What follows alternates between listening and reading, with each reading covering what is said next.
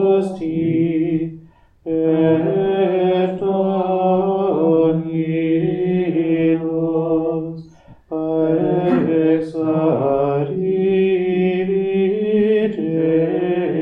Deus, ex angelos fervationi poseorum,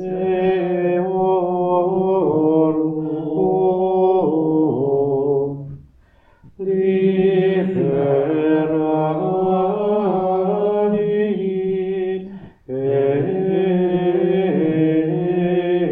eos. In the name of the Father, and of the Son, and of the Holy Spirit. Amen. The Lord be with you. And with your spirit. Brethren, let us acknowledge our sins and so prepare ourselves to celebrate the sacred mysteries.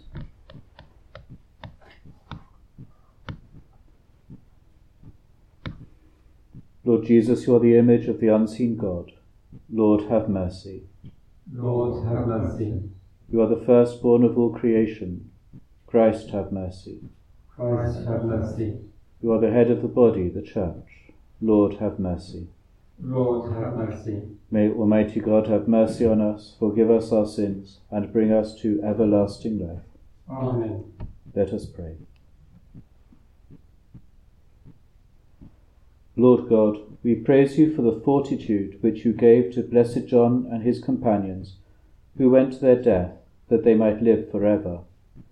May we who honour their memory be aided by their prayers, and come at last to share with them the joy of heaven. Through our Lord Jesus Christ, your Son, who lives and reigns with you in the unity of the Holy Spirit, God forever and ever. Amen. A reading from the prophet Hosea. It is the Lord who speaks. I am going to lure her and lead her out into the wilderness and speak to her heart. There she will respond to me as she did when she was young, as she did when she came out of the land of Egypt. When that day comes, that is the Lord who speaks, she will call me my husband. No longer will she call me my Baal. I will betroth you to myself forever, betroth you with integrity and justice, with tenderness and love. I will betroth you to myself with faithfulness, and you will come to know the Lord. The word of the Lord. Thanks be to God. The response: the Lord is kind and full of compassion. The Lord is kind and full of compassion. I will bless you day after day and praise your name forever. The Lord is great, highly to be praised. His greatness cannot be measured. The Lord is kind and full of compassion.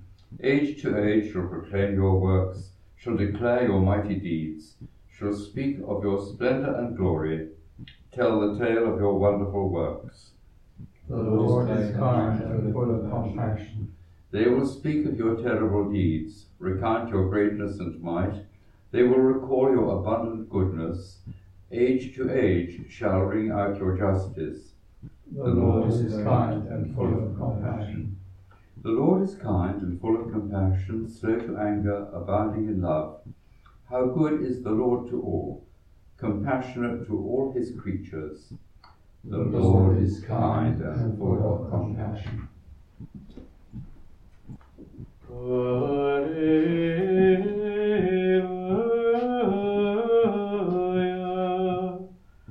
Alleluia.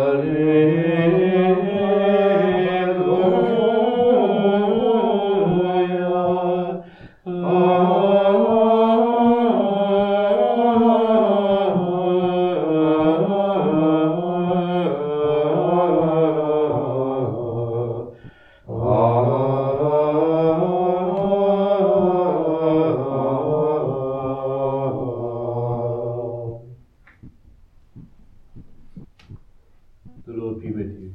And with your spirit. A reading from the Holy Gospel according to Matthew. Glory to you, O Lord. While Jesus was speaking, up came one of the officials, who bowed low in front of him and said, "My daughter has just died, but come and lay your hand on her, and her life will be saved." Jesus rose and with his disciples followed him. Then from behind him came a woman who had suffered from a hemorrhage for 12 years, and she touched the fringe of his cloak, for she said to herself, "If I can only touch his cloak, I shall be well again." Jesus turned round and saw her, and he said to her, "Courage, my daughter, your faith has restored you to health." And from that moment the woman was well again. When Jesus reached the official's house and saw the flute players with the crowd making a commotion, he said, "Get out of here. The little girl is not dead, she is asleep." And they laughed at him. But when the people had been turned out, he went inside and took the little girl by the hand, and she stood up. And the news spread all round the countryside. The Gospel of the Lord. Praise to you, Lord Jesus Christ. Blessed John Cornelius was actually John Connor O'Mahony, and was born of Irish parents at Bodmin in 1557. So unlike many of the priest martyrs that we're used to celebrating, he was a cradle Catholic. He went to Oxford, but was thrown out for popery, and so he then went to the English college, first in Reims and then in Rome, where academically he was very successful, and he even delivered the college's Christmas address before Pope Gregory XIII. He was ordained in 1583 and returned to England, making the home of Sir John Arundel in London his base. His father had worked for Sir John in Cornwall in Bodmin. He was in fact instrumental in returning Sir John Arundel and his own mother to the Catholic faith, and he became very well known for his zeal in trying to find converts.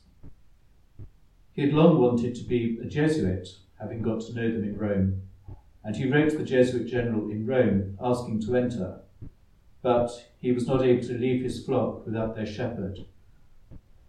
Eventually, he was betrayed by one of Sir John Arundel's servants in 1594, whilst he was acting as chaplain to his widow at Chiddock Castle.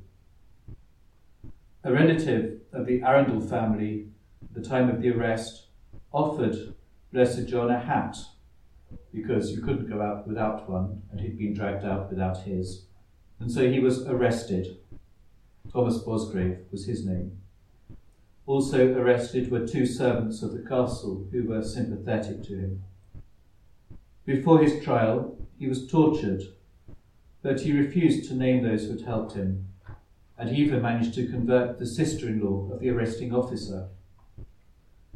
And whilst in prison, as the end drew near, he made his Jesuit vows in the presence of 2 laymen and a Jesuit, and instructed them to inform Father Garnet, the Jesuit superior in England, of this.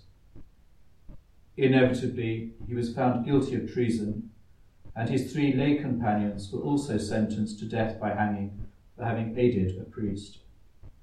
They were martyred on the 2nd of July, 1594. May they pray for us.